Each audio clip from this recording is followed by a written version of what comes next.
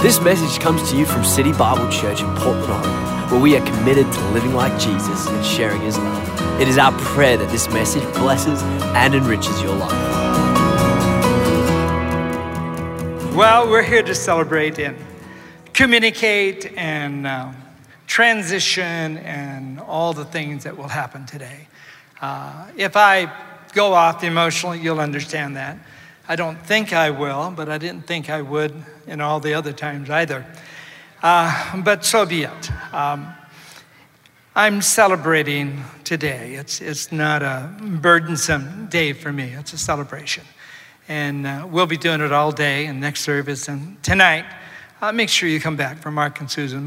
Tonight is Mark and Susan more than Sharon and I. And I think you'll want to see everything we do tonight will be very, very significant, symbolic, and fun. And I'll say more things about Mark and Susan tonight. This morning, I really want to focus on you, the congregation, and our journey, and say a few things and just clarify and minister a word into your spirit that I think will just add to everything we're doing. I do want to acknowledge, tonight we'll acknowledge all the guests that are coming in. Our MFI conference starts tomorrow night, so we have several hundreds of leaders coming in starting tomorrow night. So some of those are here this morning. Some Walter will greet, I think, by list tonight, so I don't want to get started on that, except to say that I have Mike Herron with me, who's been my friend since 1971, 1971, the first time I prophesied in the PBC, Portland Bible College Chapel, I was standing behind Mike Herron. And in those days, when you prophesied, there was only one level called loud. And Mike, I remember turning around, looking at me and making some statements, but that was the beginning of a close friendship all these years, And he's a great pastor and prophetic man, and it's great to have you here, Mike. Thanks for coming from Texas. And also, it's really great to have Ben Wendell from Australia, all the way from Australia, just for this. And basically, he's not here for MFI, he can't stay, so he's just here just for this, and then flies back through LA, back to Australia. So that's quite a commitment. And you have your 6-year-old successor son with you. So it's great to see him. And of course, Joseph from Uganda, who also comes from a very, very long journey. And again, I won't get started because we'll do that tonight, but I just wanted to thank those that have come from so far. And thank you for being here. I'm going to have my wife with me this morning. Probably at the end will be more appropriate. I want to make sure she doesn't take up any of my time at the beginning, Plus, you'll start cheering her on, and she'll start dropping jewels and nuggets, and I'll never get a chance to speak. But my wife, who is my partner, and we've been married 40 plus years now, and have our 4 kids and 2 grandkids in life, and have had a great life and a continued life. I'll have her come at the end because I'm going to do some things at the end where she can be involved with me, but she will be involved in this message, all right? I'd like to go through just the next chapter and talk with you just for a few moments. This is officially my last message as a senior pastor of City Bible Church, which started 25 years ago with a 3-year transition. So 22 years ago, actually, the senior pastor and on. And I'll be thanking Brother Dick here later in the service. And so my history here as a senior pastor, if you're new, and of course, if you dropped into the service today and you're a visitor, I kind of feel sorry for you in a way, but not, in that you'll make history, and maybe you'll want to come back next Sunday and find out more about this church. For those that are new, you're wondering, who am I? I'm Frank Damasio. I'm Sharon's husband. And I have been involved with Bible Temple City Bible Church since 1971. And so it's been a 40-plus journey. And with that, you don't find what we're doing very often in a lot of churches. And so it's a significant thing because it's all about you. It's not about me. People ask me all the time, how you feel, how you doing? I'm doing fine, I'm alive, and everything's good. But today it's really about you, me. This has been coming, so this is no surprise for you. We started months ago, actually a year and a half ago. And so the transition has been communicated very well to every staff person, every campus, every congregation member, and letters and meetings and votings and confirmations and stuff that have gone on. And so you're not in the dark. You know exactly what we're doing here. But I want to just say a few things that for those who are still catching up, and this to confirm what is happening with this congregation and why. So I'm going to start with what is happening today with this transition. And so let's just answer that. What's happening today with this transition? What does it really mean for me and you and all of us? What is happening for this transition? Well, it started actually about a year and a half ago, it'd be 2 years, January, knowing that I can't kind of leave it out. So if I mention it's not because I'm trying to get some self-pity or sympathy from you or whatever. I think you would know me better than that. But really my life can be divided into pre-cancer, cancer, post-cancer. There's no getting around that. Cancer was a huge mountain and a huge life change and a shift in my thinking and a shift in my life. There's no way I can get around that. 300 hours of chemotherapy and 20 radiations and spinal taps and months in the hospital and really letting go of City Bible Church at that point because I almost died. And so really it was back in 2014 that I had to embrace my future with City Bible Church. And I had to embrace my own future, my health, and what the doctors were saying, and 40% chance of the cancer coming back in the first year. And, I had all the stats and all the studies, and so I knew what I was facing, and plus the recovery of my own body and trying to get through and back to health and strength, and who knows where I would land, and trying at the same time spiritually to guide this church and my ministry and what I'm supposed to be thinking about. And so I asked myself 3 questions. It was actually late December. I finished my chemo and all that stuff in August of 2014, and then came back, and as you remember, maybe not, but I preached a few times in September, October, and kind of started easing back in with the leaders, and it was good. I mean, we've always had a great relationship with the eldership, with the LT, with the congregation. There was nothing out of order. It was a good, solid come back, and they wanted me to come back, and there was no push me out or what about your health, and hey, we need to stop here, Frank, and I don't think you should go any further. There was none of that going on. It was me. It was all initiated by me. And so by the time I got to December, I asked myself a question, and I answered the question, which I asked a lot of pastors. I asked the question, what is best for City Bible Church?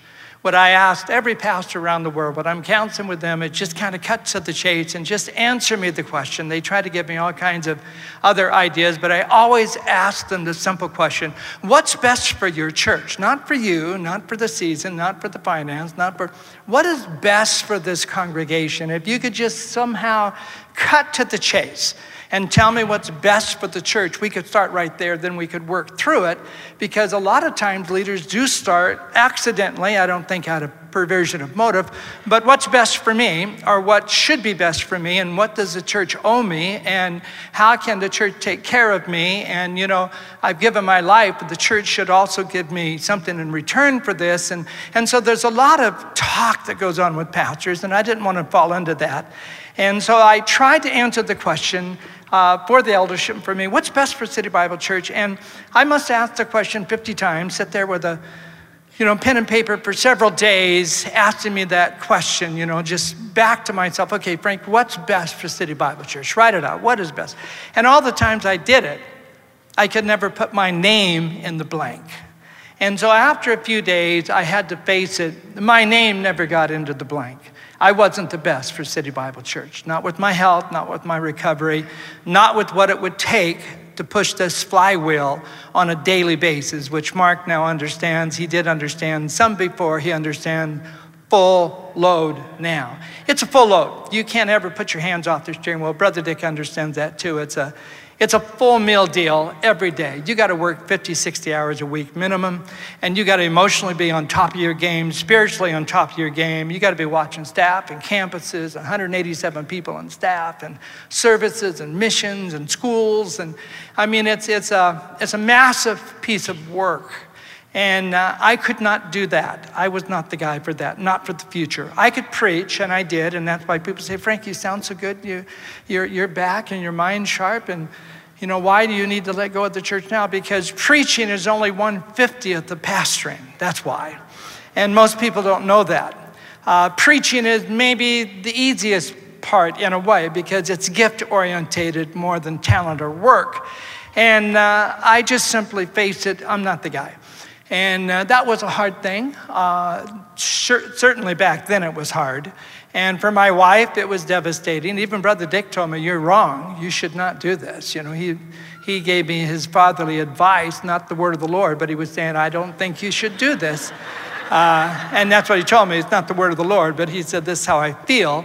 And I understood how he felt. He said, give it a year, but I knew in my spirit that the answer to that was not give it any more time. I needed to do something with City Bible Church because I had already let go of it for a year. And the momentum was sustained. We weren't losing ground. The church grew in money and attendance, and we weren't losing ground, but we weren't gaining great ground either. To gain great ground, you have to push a lot harder, and you have to plan a lot deeper, et cetera.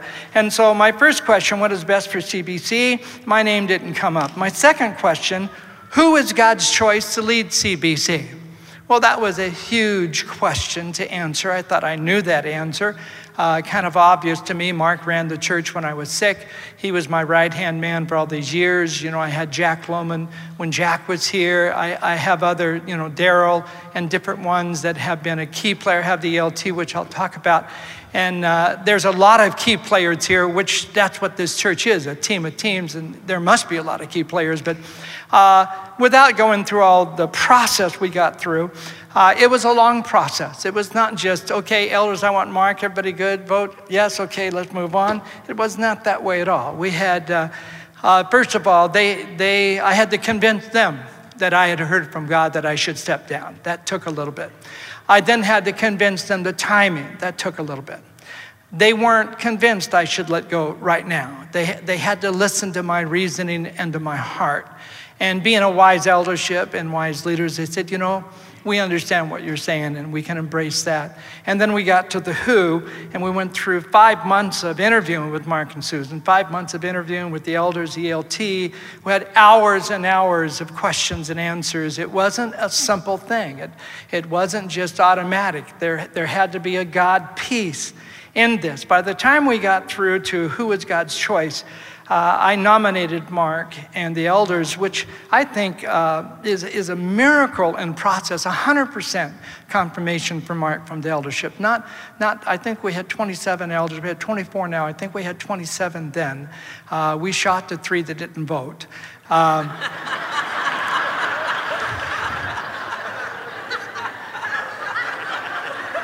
Nah, they must be somewhere. I don't know what happened to them.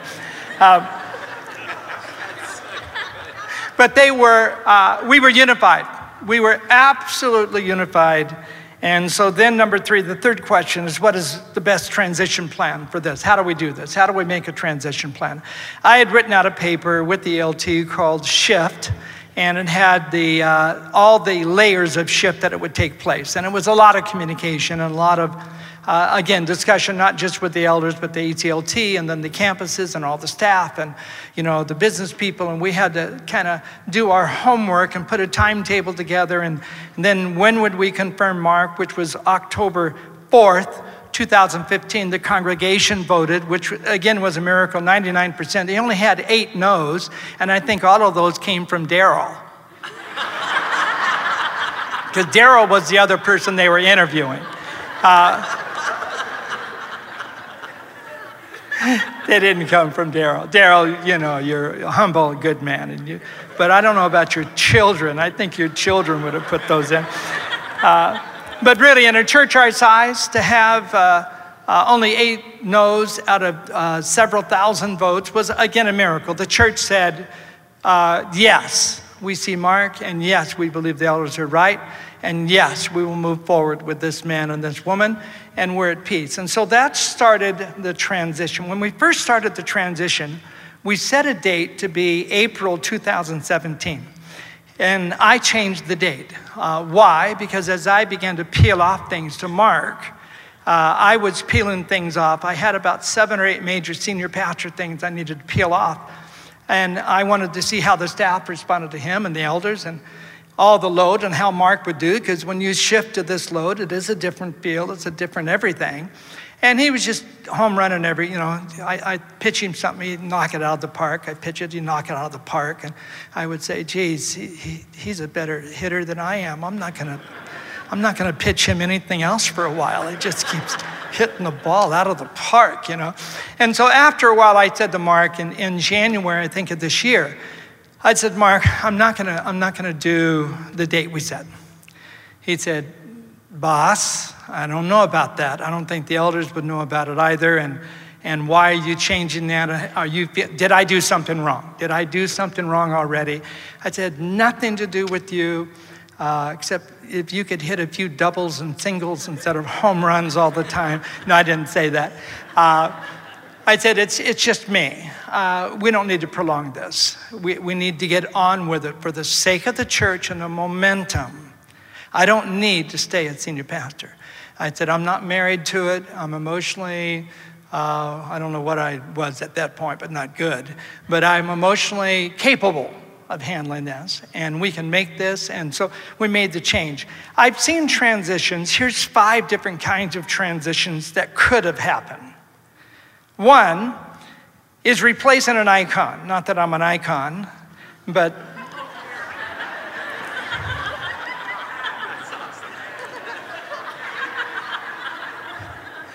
an icon is a person that has those special gifts, but can be a little autocratic, but they do build teams, but it takes that talent to lead the teams. And if you try to move the company, like a Bill Gates leaving, surprised them, and a Steve Jobs, he died, but the company had definitely gone through its adjustments, and I can name 10 more.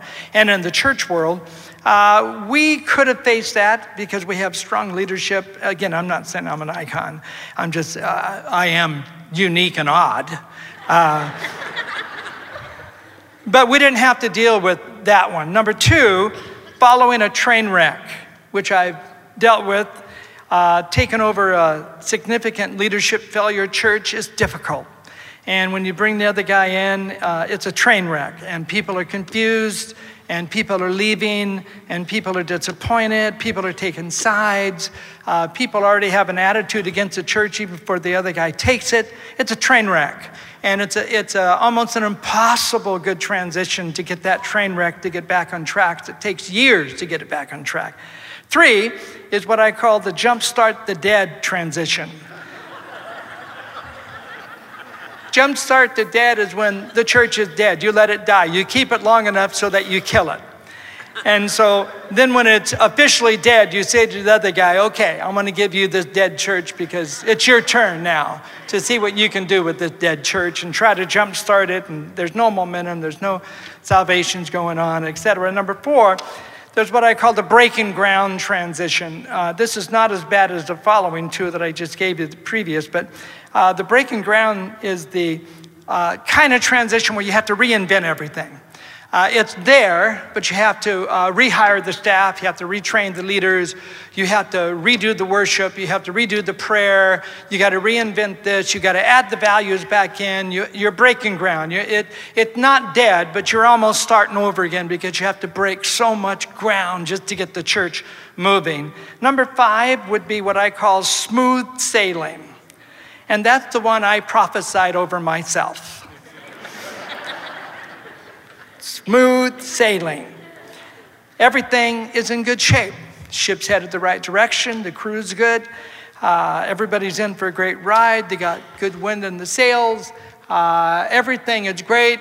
You trade in a new captain. It doesn't really change the compass. It doesn't change the ship crew. Everything it's smooth sailing. And I'd like to say, In honor of our leadership teams and everybody that does this, thank God we have a smooth sailing transition. You know, don't take that for granted.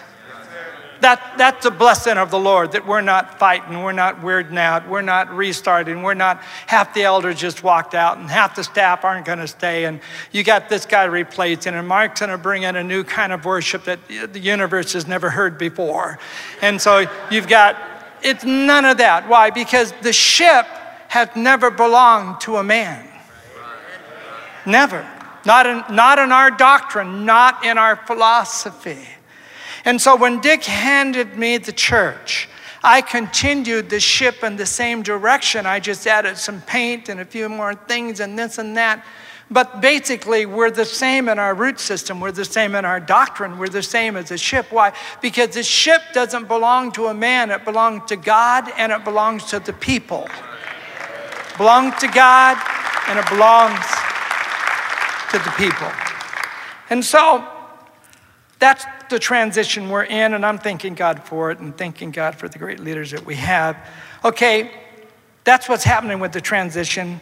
Second thing, what is happening with our Sharon and I? What's happening with our future? I have people ask me that all the time, so let me just say it real clearly.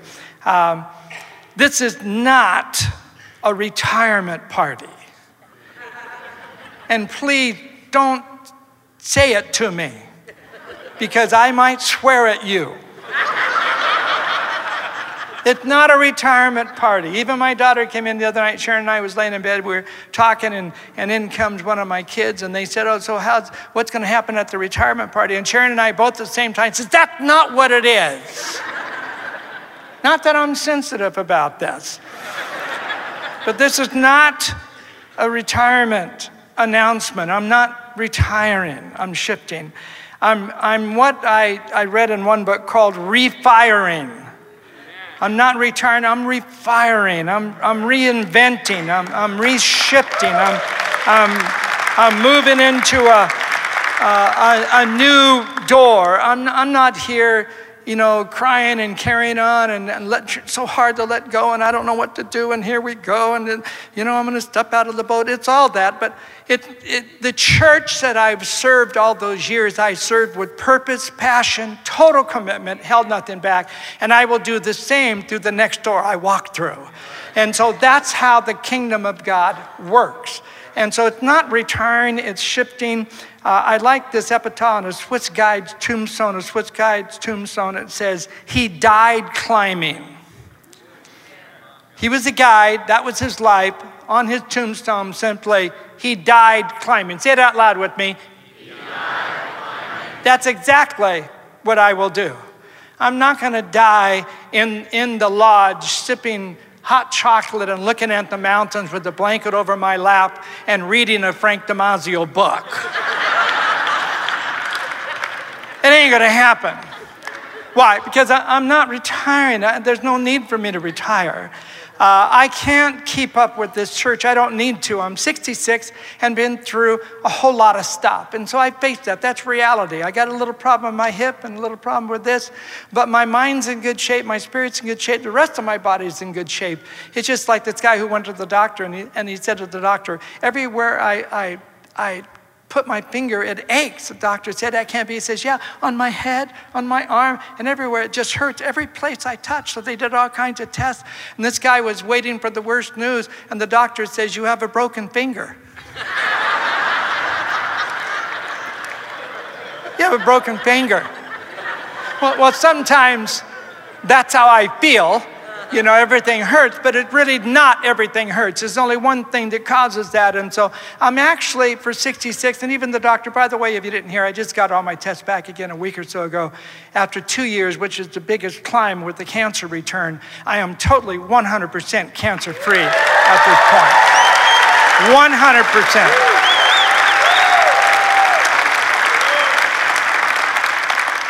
So of course, I would take the scripture, Joshua 14:10, and apply it. Caleb, he's 85, and he says, "Give me this mountain." And then he makes a statement that I'm believing. I'm believing this Joshua 14 and verse 10. I'm believing this verse for my life. I'm as strong today as I was 45 years ago. I can go in and out, and I'm good for war. Give me the mountain.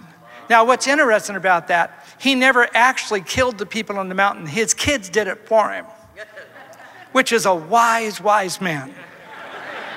So Andrew, Julia, get ready for the giants. You take the mountain, you fight, and then I'd say, that's my mountain. That's how Caleb worked. But he had faith for it. He had faith for that mountain, and he took it. All right? Since January till now, since January to right now, just to kind of prove my point, I've been to 40 cities, 8 nations, and spoken just over 200 times. I'm not retiring. So please do not use that swear word in any conversation that you have. What Frank Damazio and Sharon is doing is reinventing, shifting, refiring, doing more than ever, climbing more mountains. And that's what we will do. So what am I doing? I'm shifting. Also, I will continue, as some people have asked about MFI, which is this week, and I'll say this more, but I will continue as a chairman over MFI, at least for the next 3 years, because I'm in for a 4-year term right now. And as far as I can see, I will do that. And that is pastoring pastors, which that's what I'm doing. I've also reestablished a Frank Damazio ministry according to the direction of our eldership, to ask me to go ahead and do something as a nonprofit so that I could actually do many more writings and funds and stuff that I need to do. So I established a Frank Damazio ministry. I have a board with Ranji and Mike White and Randy Alward are on the board. 2 of those 3 are elders. And so I've established a way for me to kind of move forward into the world of leadership outside of MFI and outside of CBC. I have 8 pieces to that. It's my web, online resources. Leadership coaching, right now I'm coaching 7 pastors, senior pastors. I don't coach anybody else but senior pastors for a reason. I have leadership intensives that I do. They're a 3-day intensive where I speak 11 times and write a notebook. And I brought in just in August right here into that room right over there, 63 pastors that sat with me for 3 days, and we did an intensive on preaching. And so that's kind of my future, the intensives. Church weekend events where I go in and do a number of things with leaders in churches, consulting churches on trouble stuff and building and et cetera. Then preaching around, and then sermon coaching, which I do, very picky with that. There's maybe 10 guys I'm doing that with. And then a school of leadership would be a little bit more involved, like a week-long school of leadership. So that would be kind of what I would be doing in my future. What about CBC, PBC by invitation? And Mark invites me, which he has.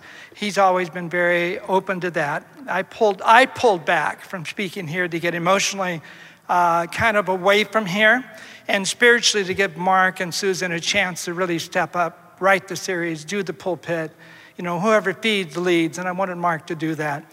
But in the coming year, I will be back and speak a couple, 3 weekends maybe or something.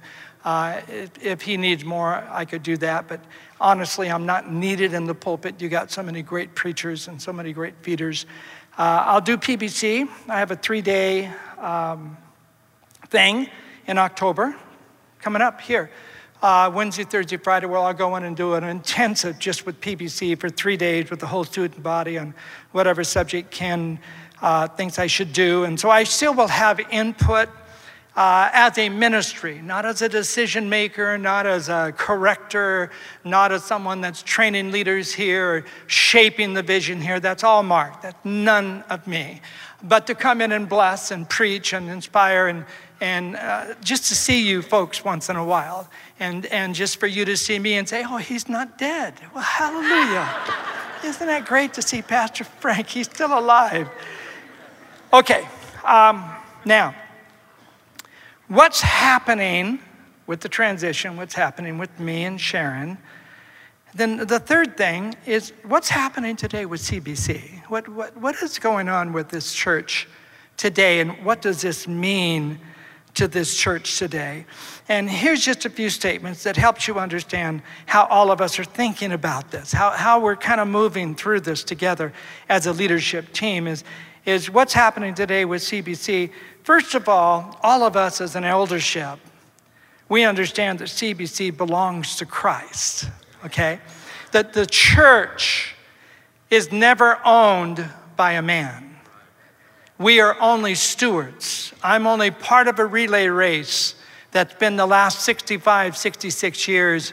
Dick was part of that race, and he gave up truly his life legacy because this was his church birth. For me, it was a church takeover, but it was still my life legacy, and that 25 years of my life was put here. And now that baton's handed to Mark, another part of the relay race, another piece of what we're doing. But we understand that the church, as leaders, we're stewards, we're not owners. And that the church, Acts 20, verse 28, Acts 20, 28, shepherd the flock, which he purchased with his own blood. And so the flock has been purchased by Christ's sacrifice. I get to enter into that and work with him, but the church belongs to Jesus, does not belong to a man. The senior pastor must recognize their contribution and then let it go. There's no ownership to contribution.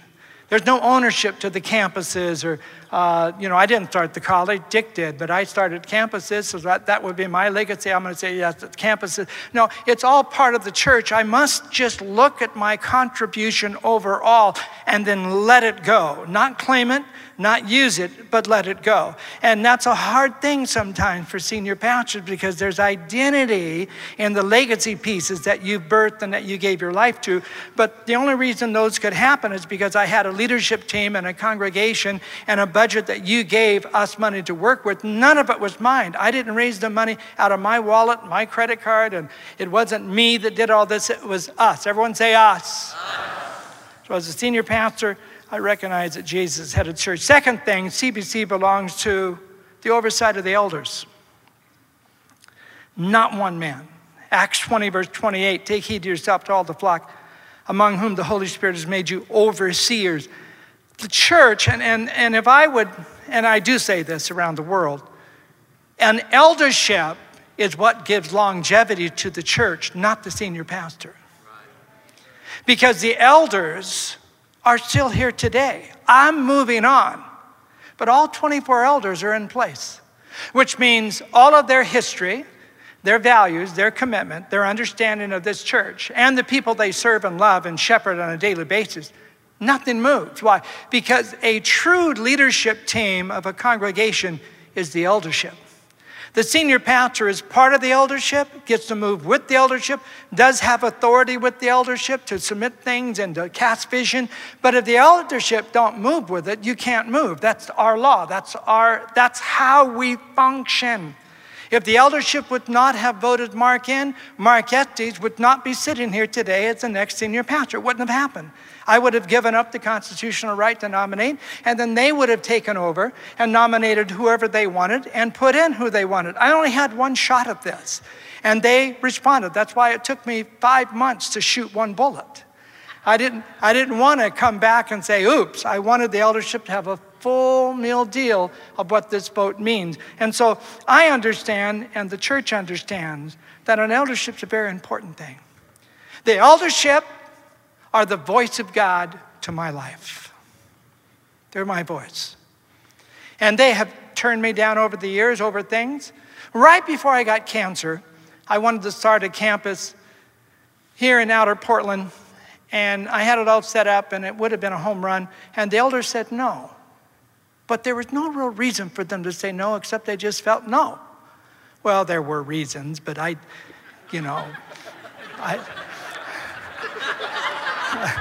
thought they were very small reasons. But they were right. And I did it for 4 Sundays, and it went big. We had 400 people at the launch, and it was a great thing. People wanted to continue. And even some of the elders said, I think we should change our mind on this. I think we should do it. And one of the smartest things I did at that point was say to the elders, no, you voted I'm responding, and I can't change it just because we had a little success. I'm going to go with the eldership vote. You know, it wasn't just right after that. I was diagnosed with cancer, which meant there would have been a new campus starting. The staff would have been stretched. I would have been out of the loop. It would have been a lot more for the LT to handle. It would have been an extra pressure. I'm sure they would have found a way to handle it. But God saw the future, and the elders were a voice to my life. And that has been our win here at City Bible Church. Also, another statement, CBC belongs to the mission God has given this specific church. The mission belongs to the congregation. We form it, we preach it, but if you don't follow it, it doesn't exist. And so the mission that God has given this church, which is unique, we have a unique mission with the colleges and the Christian school and church planting and missions and what we do with the city. And we don't expect every church to do what we do. It's our mission, it's our vision, it's our DNA. It's what God has given us to do, to build a thriving church and live like Jesus and share his love and be evangelistic. And the hundreds of people that hear the gospel every year because of this church is amazing. And then the fourth thing, CBC has a new set man, which I'll say more tonight. Numbers 27:16. Let the Lord God of all flesh appoint a man to lead the church, the congregation, in and out. I'm very relaxed and very grateful to God that Mark and Susan are here and that they were the set person that was voted on, and that they have all the gifts and the talents. I am positive Mark would do better than I. And I don't just say that out of some kind of humility thing. I should be saying this. I know that. Mark's a gifted preacher, teacher, a gifted administrator, a gifted manager, gifted in teams.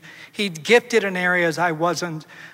Together, we did great because I had a Mark, I had a Jack, I had a Robert. He's going to need a Jack and a Robert and others too, as his gift mix will be a little different. But his gift mix exceeds mine and will be, which means your future is not limited or at any loss. Your future is greater because of this transition, not lesser.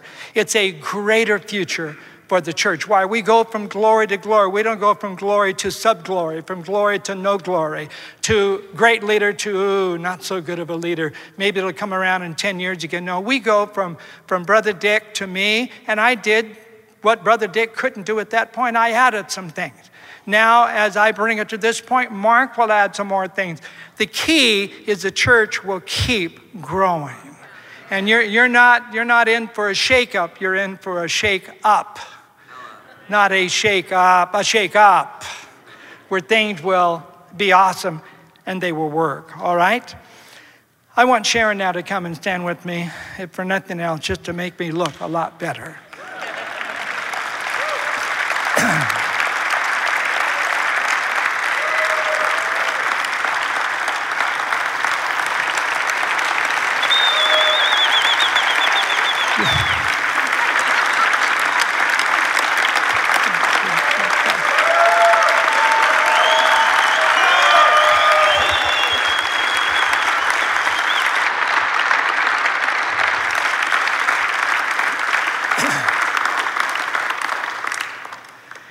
Sharon has been with us in ministry 40 years. She's been equal to me in ministry. As Bible college teacher, she was there. As a pastor, church planter in Eugene, Sharon was part of that team and did everything. Coming back here, part of the team did everything. She's an elder. At this point, she is still an elder at City Bible Church. They made her an elder. She's been a worship pastor from the beginning since we came back. She was a worship pastor for the last number of years downtown campus. The song we sang this morning, Awaken My Heart, that's one of Sharon's songs, where she has written a number of songs with the leadership team here. And the great thing about Sharon, with pastoring and having pastors' wives, it's hard maybe for you to believe this, but this is absolute true. I've never, ever had a person write me a letter, send me a text, or come see me that was offended at Sharon.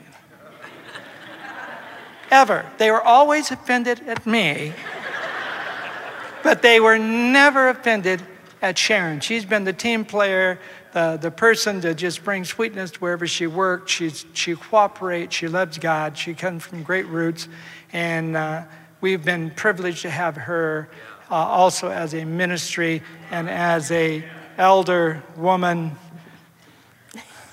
Anybody want to take pictures right now? You want to say something? Right now? Yeah, just say something.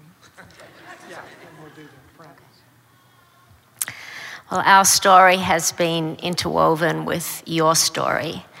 And it's a little bit of a puzzle how I came here from Australia.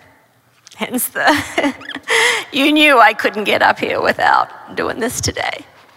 Just thinking back on our life, how I came here from Australia when I was 19. My husband came here from California. And, when I was 21 years old, Ken Molman prophesied over me that my life would be a puzzle. And that truly has been what it has looked like. A little bit of a tapestry where God was weaving pieces together, but I've always felt like I was looking from the underneath part, saying, what on earth are you doing, God? But when he looks down and sees that puzzle piece, that tapestry piece, there has been beauty made there. And for the last number of years that we've been here, we have loved shepherding each one of you. Our vision has always been that God, would you use us to build the church, to love the church, to shepherd the church. And it's been our great honor to do that. It was a little bit intimidating coming here and taking over from Brother Dick and Sister Edie, who were such legends in ministry and such amazing pastors. And Frank and I were a little bit like, oh God, can we do this? But he's helped us and he's been with us. And we've loved serving you and leading you and accomplishing some amazing things in the last number of years that we've been here. And so we're so thankful to God, how he's blessed us. We've raised our children here. Some of you might have been here that I think it was one of the first Sundays that we were back. Nicole was 10, Bethany was 8, Andrew was 4, and Jessica was 3 months old. And we were standing up here on the stage. I had a dress on. That's what we wore back in those days. And Andrew took his finger and wrapped it around my skirt. And my skirt, as being introduced as the new pastor's wife, my skirt was gradually coming up and up and up. And that was like, welcome to our family. This is who we are. We have little kids. We are going to do our best to follow God's call, but we are very real people. And I trust that you have felt that with Frank and I and with our family over the years that we've pastored here. I have loved being involved with worship and being on staff the last 16 years. It's just been the joy of my heart to lead you in worship and into God's presence. Just so thankful for each one of you and how you've loved us and taken care of us, especially over the last number of years while Frank was sick and we were just in a very difficult spot. You, the congregation, has taken care of us and blessed us so much.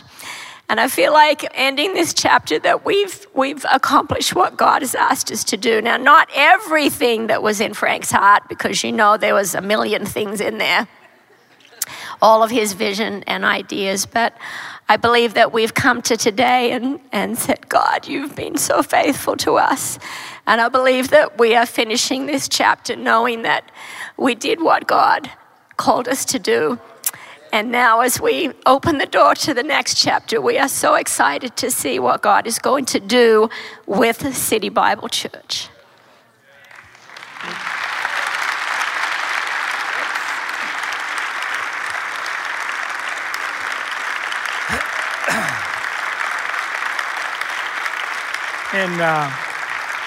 And wrapping this up because of the clock and other campuses and parking lots, I want to thank, first of all, Brother Dick, thank you for choosing me to start this whole journey in our life, that you trusted us, as Sharon just said, and Sister Edie, who's in heaven, who were two of the great influences in our life for many, many years.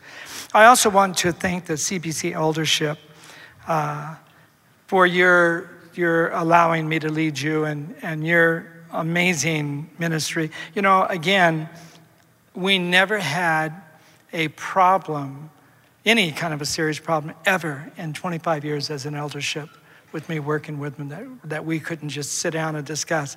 We never had a blow up. We never had elders get up and walk out and just say, you know, we're not with you anymore. And this, you know, we've had a great relationship all these years.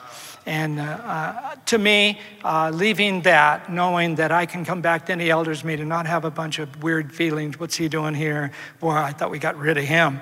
Come back and still have that kind of relationship, because it is long-term relationship. I would read the 24 names, but I don't have the time. And also the ELT was the executive leadership team I met with on a weekly basis, which would be Daryl and Mark and Robert, Walter, Ken, Howard Roshinsky, and Ben Trelease. I met with probably for the last, I don't know how long, 15, 18 years on a weekly basis on Tuesdays from noon with lunch to about 4 or 5, some long day meetings. But they were the ones who were the rudder to my ideas, and they were my small group. They were the ones that would really pastor me and I could open my heart to, and we could talk anything about the church they wanted to talk about. I want to thank that group for their amazing leadership. And also the ACLT team, which is 140 people, that's staff, youth, and children, everybody on that team we met with once a month. But again, all the young leaders, I can't say enough about that. What a wonderful privilege to lead with so many young leaders. And I love them all and love their children. And that's one of the pieces you miss when you kind of exit this kind of a role. I don't get to see them as often and see their kids, and I really love all the children. I want to thank the worship pastors, especially Jeremy Scott, as the worship band probably should come to the platform. That'll help me end on time. But when I took over the worship department after Doug and Donna left, because Donna was my chief kingpin at that point, and I needed someone else to help kind of take it and train. And Jeremy was still very young then and not that experienced except as a worship leader. I brought Jeremy in, and he has been just a joy to work with and has been my right hand and has been so easy to mold and work with and help. And I just want to honor him, and Kim Marie also has been on that team, and Jenny over at 217, and Isaac right here, Julia over at Mill Plain, different ones that have been the worship pastors I met with on a weekly basis also for a long, long time, and just discuss presence of God and worship and flow. I want to thank the youth pastors, which now is under Mark. That's one of the senior pastor things I kept, was worship and youth. I kept as direct reports to me because they shaped the personality of the church so much. I want to thank my son Andrew, and Julia sitting here this morning. Andrew has been the person over the youth team, in a sense, over the camp and the conference, and then Wednesday nights they would together. But Andrew stepped up and became that person. And I just want to honor him publicly. I won't get another chance to do that. But just to thank Andrew and to thank Julia. It's hard being a pastor's son under everybody's nose, especially when they knew him when he was 4 years old, twisting a woman's dress up, you know. And so Andrew and Julie have been absolutely fantastic. They're both great preachers and teachers, and they have led the youth. Andrew's actually exiting City Bible Church under the blessing of Mark and elders and the team. They've already announced this and done it all. But he's moving to Seattle to be under Judah Smith, who has been his lifelong friend. And he did intern up there. And he, even if I think I was still here, Andrew would still be doing this because he had that relationship with Judah. He wants to plant a church in the future in the Northwest somewhere. And whatever Judah does, Judah will probably try to keep him on staff there longer than shorter. But he is going up to Seattle, so if you don't see him, but it's good. It's good with Mark. It's good with Susan. It's good with Dylan, Kirsten, good with all the teams. They handled it right. I was so proud of my son handling that right. Proud of the team because I had to stay out of it. And they all landed at the right place, did it the right way, blessing him. He's going out with tears. The kids over there, you know, are crying that he's leaving. It's better than cheering when you leave. This is my rule of thumb. It's better for them to cry than cheer. And so I want to say thank you, Dylan Kirsten. You guys have been just the greatest, and I respect you guys so much. And I know that you're stepping up to take Andrew's place now, and I just want you to know you can totally do that. You both are very gifted and humble and anointed. And again, this church has a great future in you guys. And with Ashes and the team, and replacing a Mill Plain youth pastor, Mark will announce that in due season. But thank you, and Ashes and Kelly over at 217 right now, Kaylee, and all the youth team. And then, did the band come? Oh, there you are. Usually they start, finger picking or doing the Phantom of the Opera thing. Also, I want to honor my prayer team, our prayer team, who has prayed for us, I don't know how many years, but Mark Jones has been over that team. Mark added up all the texts that him and I had done last 3 years, 7,000 texts between Mark Jones and me. When I was going through my sickness problem, Mark was every day. He was at the hospital every time I was there. And that team, David and Judy Chown, Mark and Susan Jones, Rick and Kathy, Frank and Paula Wertman, and Larry and Judy Semmer, they have met every Sunday morning from 9:30 to 10:30 and prayed for me and my family and us and the church for years, come by our house, available whenever. I just want to say a huge thank you. I don't think I'd be alive without you guys.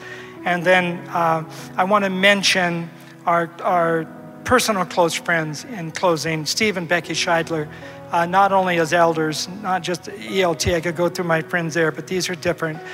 Steve and Becky, who have been close friends with us and has saved us from a lot of emotional hurt. Steve actually was probably my best guy during my transition. He had made one with his business, and Steve's a no-nonsense guy. If you start crying, he'll just slap you and say, "Shut up."